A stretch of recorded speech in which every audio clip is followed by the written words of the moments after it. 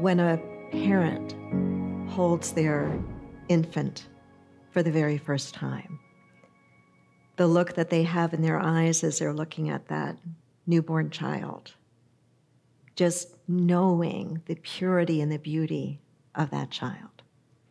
I was thinking about if we all were raised consistently throughout our life with that message, that we are beautiful. And we're not talking about the physicality. We're talking about the spirit of us, the soul of us. What a different life some of us would be experiencing right now if that was the consistent messaging that we got from our parents, the adults in our lives, our teachers, those people of influence in our lives, that they held us as sacred and beautiful. Closer to home, I think about the church. And I think about how in many churches, many Christian churches, the message is anything but you are beautiful. The message is actually in many churches exactly the opposite, that inherently, fundamentally, you're not beautiful. You are flawed and you are sinful. To me, that's, and I've said this before, that's spiritual malpractice. That is spiritual malpractice, and it's simply not true. It is simply not true. So this song and the message of this song really fits so tightly, so perfectly with this idea of the divine spark within us. It is certainly an idea that we hold to be true in unity. We didn't create it. We didn't make it up. It's certainly an idea that the Transcendentalists, and we're going to be looking at them this month, held to be true. And it's actually very biblically solid. The challenge for most people who say that they take the Bible literally is that they haven't really read it. They have had some religious authority tell them what it means instead of actually reading it themselves to understand what is written and the vast contradictions in it to begin with. There's no way a person could truly live literally by the words of the Bible because it's impossible to do so because of the contradictions. In the very first creation story, or in the first chapter of the Bible, in the book of Genesis, there are two creation stories. Most people don't realize that. One creation story is the story from which this idea that we are somehow flawed and imperfect comes from. The other creation story is a story that gives us our roots in this idea of the divine spark, that we are made in the image and after the likeness of God, very different than the other creation story that connects to the fall of Adam and Eve. And so this is all what was going on in my mind as I was listening to this song and thinking about the divine spark within us. Our unity movement is part of a larger movement called the New Thought movement. And we began in the late 1800s, but we have our roots that go way, way, way back. Our roots can be traced through, they don't originate with, but they can be traced through the Transcendentalists. How many of you remember learning about the Transcendentalists in school? High school and college? I don't know when might have been the last time that you read one of Emerson's essays or thought about the teachings of the Transcendentalists. Maybe not for a while, but their teachings sound so much like who and what we teach and attempt to practice in unity. Transcendentalism is a school of American theological and philosophical thought. It began in the 1900s, or no, it began in the 19th century, so the 1800s. The key figures that I've been pulling from as I put together this series is Ralph Waldo Emerson, Henry David Thoreau, Margaret Fuller, and Walt Whitman. And they're not the only transcendentalists, but they all shared this certain kind of belief, and not only a belief, not only a spiritual belief and a philosophical belief, but a real commitment to living their lives by that belief. Unity is very much that. Unity is not just saying, here's what we believe, but unity is really about take these beliefs, these principles, these practices, and actually live your life by them. Let these ideas shape and inform the way that you live your life. The Transcendentalists emphasize the importance of individualism. They emphasize the importance of self-reliance. And they emphasize the importance of our connection with nature and how our time in nature and our connection with nature could help us have transcendent experiences. You may have a favorite transcendentalist. I'd say mine has got to be Emerson and then Thoreau. And in this series, we're going to be taking a look at the main themes of transcendentalism and how they still can impact us in a very practical way, in the way that we think about life and in the way that we approach our life and in the way that we treat one another. Their core teachings, as I've said, have to do with transcendence and individuality, have to do with intuition and emotion, have to do with idealism and reform. Does any of that sound like what we talk about in New Thought? I think it absolutely sounds like what we talk about in New Thought. And so unity and the New Thought movement really emerged in the late 19th century. The Fillmores wrote their first magazine, the Fillmores being the co-founders of Unity. They called their magazine Modern New Thought, and they began that magazine in 1889. Charles and Myrtle studied the Transcendentalists. Ernest Holmes, the founder of the Science of Mind, also studied the Transcendentalists. The Transcendentalists, though, had their opposition, just as we today in this way of thinking and this spiritual practice have those who disagree with us, right, who see things very differently than we do. The Transcendentalists did as well. In opposition to their way of thinking about life and their way of living life was the materialistic view. The materialistic view that said basically science is the only thing that matters. That if you can't measure it, if you can't see it, if you can't touch it, if you can't feel it, if you can't experience it directly, then it really doesn't exist. Also in opposition to this very transcendent way of thinking and living, this way of thinking and living that says that there is more than just this physical form, that there is this divine energy, this divine experience that we can have. In opposition to that was not only the materialistic view, but the traditionalists. Emerson got himself in a heck of a lot of trouble, had a lot of people disagreeing with him when he gave his divinity school address at Harvard. The traditionalists didn't want this free thinking. The traditionalists needed their orthodoxy. The traditionalists needed to have control over the way people thought. Traditionalists came from a very authoritarian point of view. The church has all the answers. We'll tell you what the answers are. Do not dare to ask any questions. We'll tell you what to think. And we will shame you if you don't think the way that we think. And here are the Transcendentalists saying, no, we don't need all that. There is another way to experience life, a better way to experience life.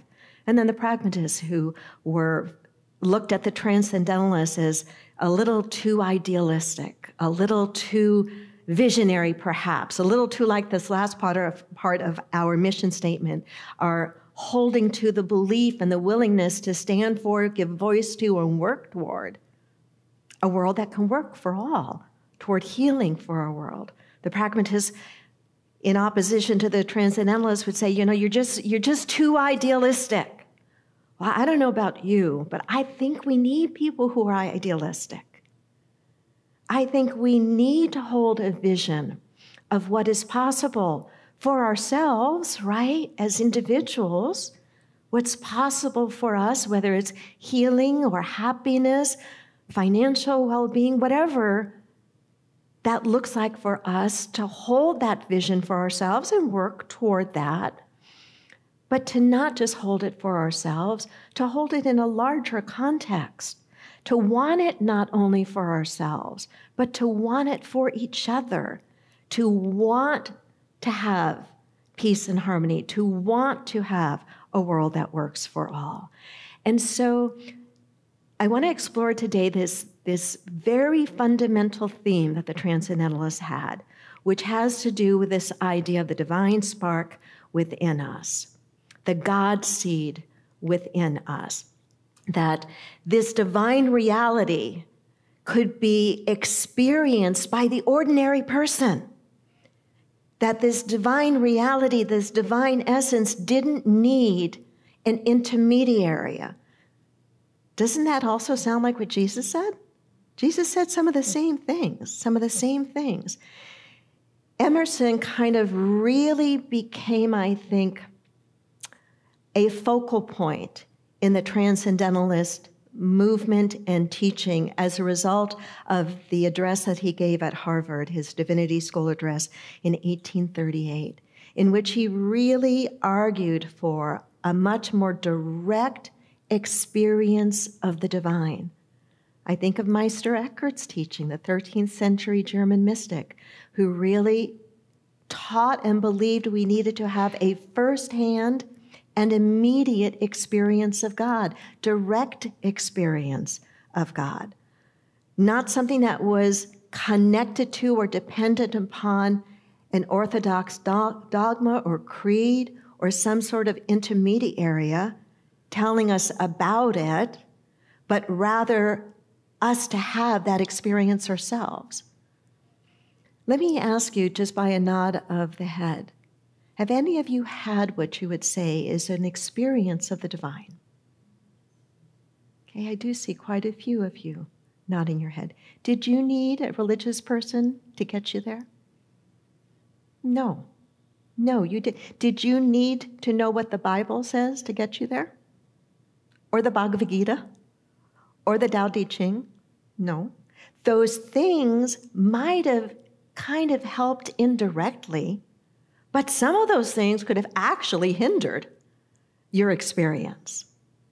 I think it's got to be much harder to experience this essence of the divine presence or the divine reality if we feel inherently flawed. That's a significant stumbling block, or can be a significant stumbling block. So there are a few ideas I want to speak to directly about this idea of the divine spark.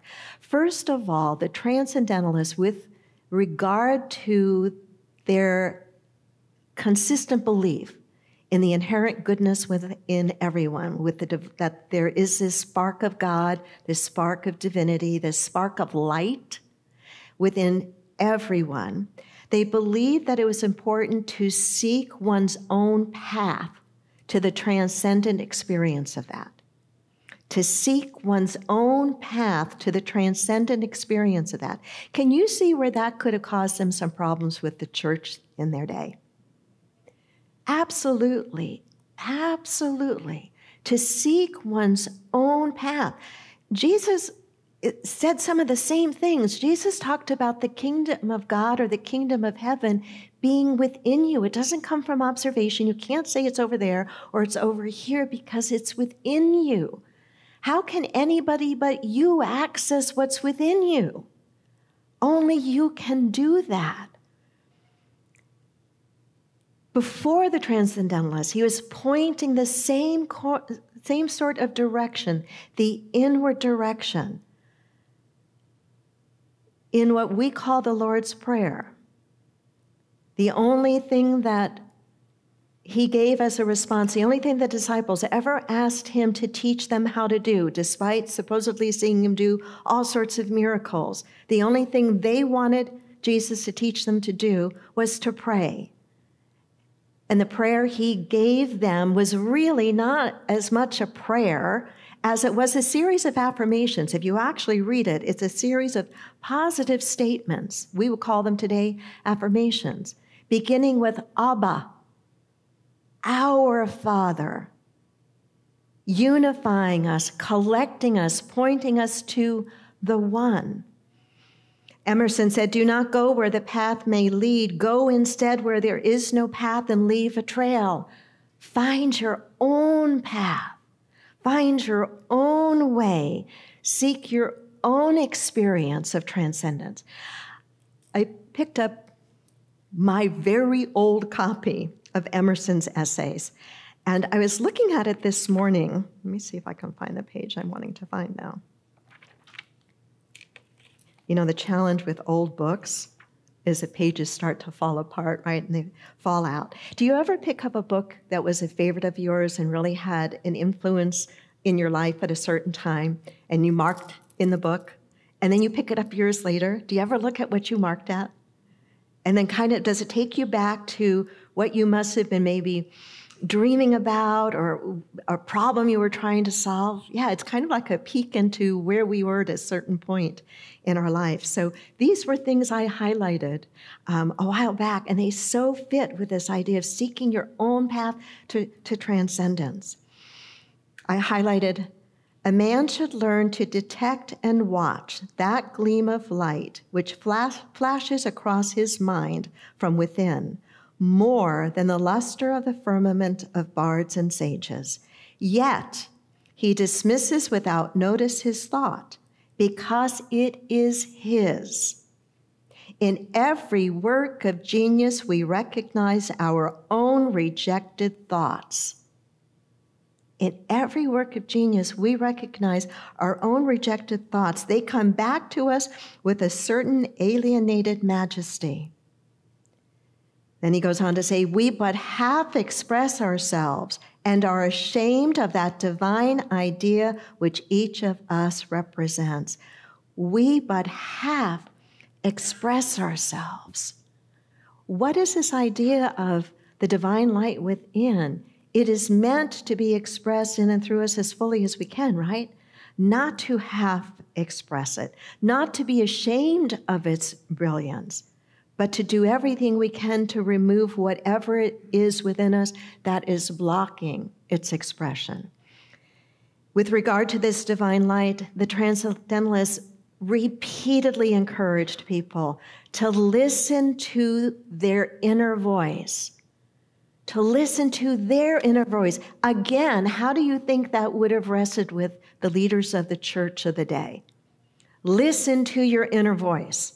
Right? No, if I tell you to listen to your inner voice, which I tell you often and I try to practice myself, it means your inner voice may be contrary to what the church says you should do or believe, right?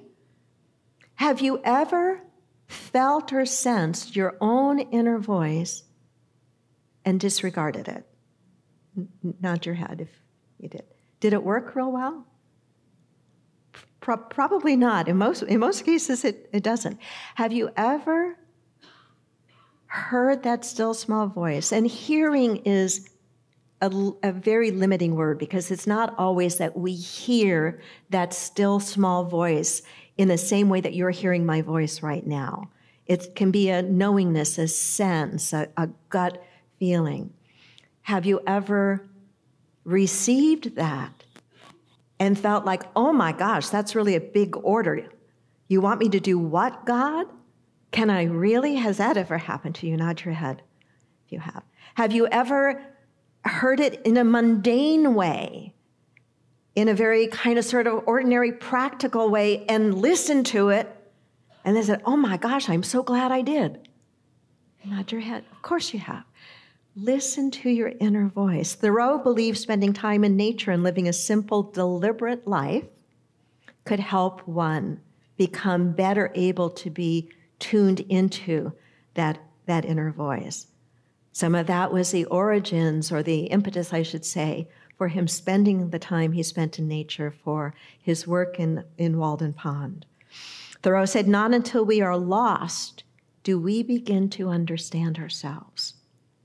Not until we are lost do we begin to understand ourselves. Could that be true? I think so. I know in my own experiences when I have felt lost, that feeling of loss, being lost, has forced me to go much deeper inside to question, to try to understand, to go deeper into my prayer, to go deeper into mindfulness practice, to try to understand, because I felt lost. I felt lost. Margaret Fuller, who was a prominent figure in the Transcendentalist movement, really stood for women and for helping women to value themselves and to believe in their own inner guidance, their own inner voice. She too emphasized turning within. She may not have used those same words that we use today, but it was the same thing that she was pointing to, the same thing. Jesus pointed us inward as well. He said, "Why are you so concerned about the outer? You pay no attention to the inner. Take care of the inner first, and the outer will take care of itself." I was thinking about this too with regard to Jesus, and this idea of listening to our own intuition, our own inner voice. Much of the way that Jesus taught was by question. Did you realize that? He taught by story and parable, taught by example, but he really didn't talk much by direct narrative. Even the Sermon on the Mount, which is kind of the nucleus of his teachings, scholars do not believe that he got to a mount and gave this full, beautiful thing that we now call, because of how it rests in the Gospel of Matthew, as the Sermon on the Mount. That it was sayings of his, yes, pulled together, sayings from different times pulled together into this thing called the Sermon on the Mount. But if you take that away, not that you should, but so much of the way that he tried to teach was by questions. What do questions cause a person to have to do? Think, right? Think, think, think.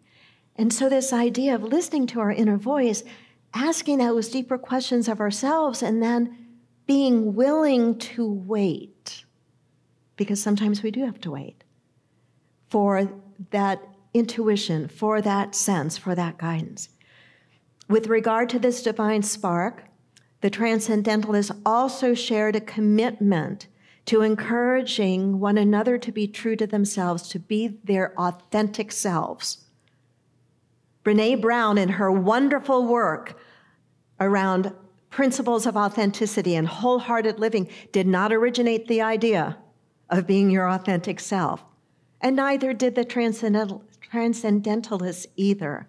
I'm sure that we could go back to the first forms of recorded history and find some of these same concepts there. Why?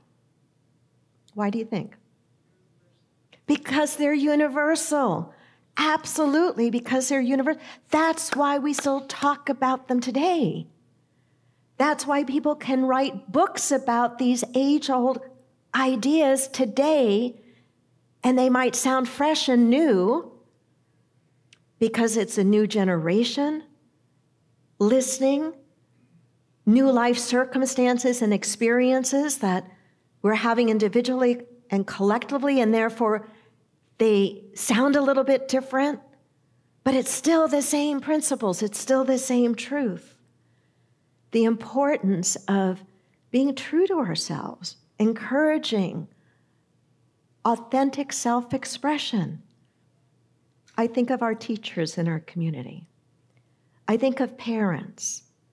I think of if we really did everything we could to stand for that with our young people, it would be a magical world, a magical world.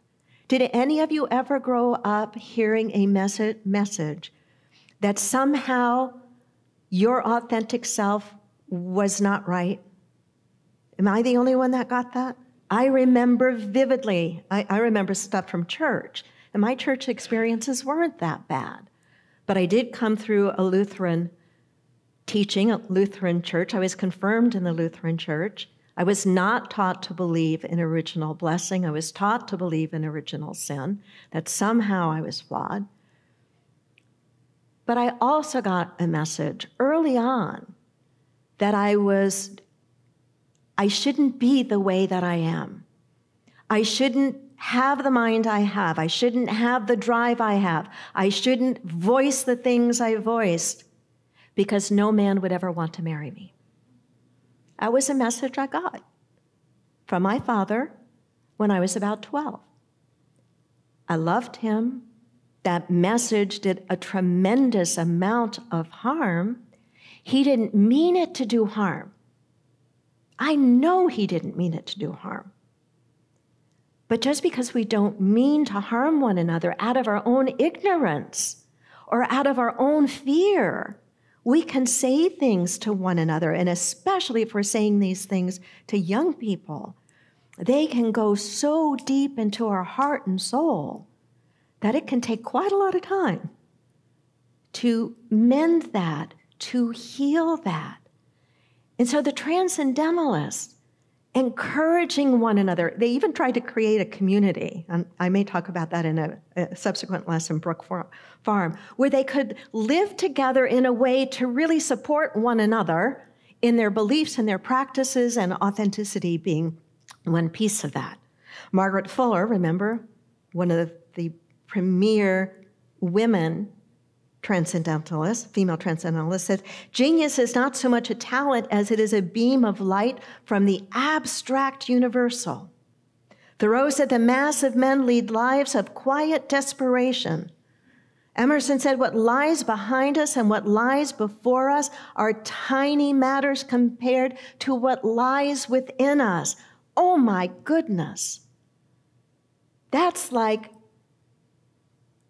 super duper vitamins for the soul. Probably sounds really corny to say something like that. But how much we probably need to be reminded of these kinds of things, that this is not just true to the person sitting next to you. This is not just true of the person that you maybe most admire or that you think has it most together. This is true of all of us. There is untapped potential and genius within us. What lies behind us, our past, what lies before us, the future we may be fretting over or worrying about, are tiny matters compared to what lies within us. This line from Walt Whitman I really like. I exist as I am. That is enough. I exist as I am. That is enough. Say that with me. I exist as I am. That is enough. If you're inclined to do so, maybe touch your heart or your chest and say that softly to yourself. I exist as I am. That is enough. Just exactly as you are right now. That is enough. Doesn't mean you can't still grow. It doesn't mean that there may not be some things that need healing or tweaking or changing. If you're a 12-stepper, it doesn't mean don't do your moral inventory. But it does mean that right where you are right now, you are enough. You are enough. We would change our lives and we would change the world if we all believed that and supported one another in that. And so in closing, I just want to throw out a couple of questions for you. Maybe some call to action or homework here. So what is your path, and are you walking it? What is your path, and are you walking it? Are you listening to your inner voice? Do you make time for it? Are you listening to it? Do you make time for it? And last, are you being true to you? Not what somebody told you you should be, but are you being true to who you really are? Live with those questions for a while and live into the answers that you get from a deep, sincere asking of them. Namaste.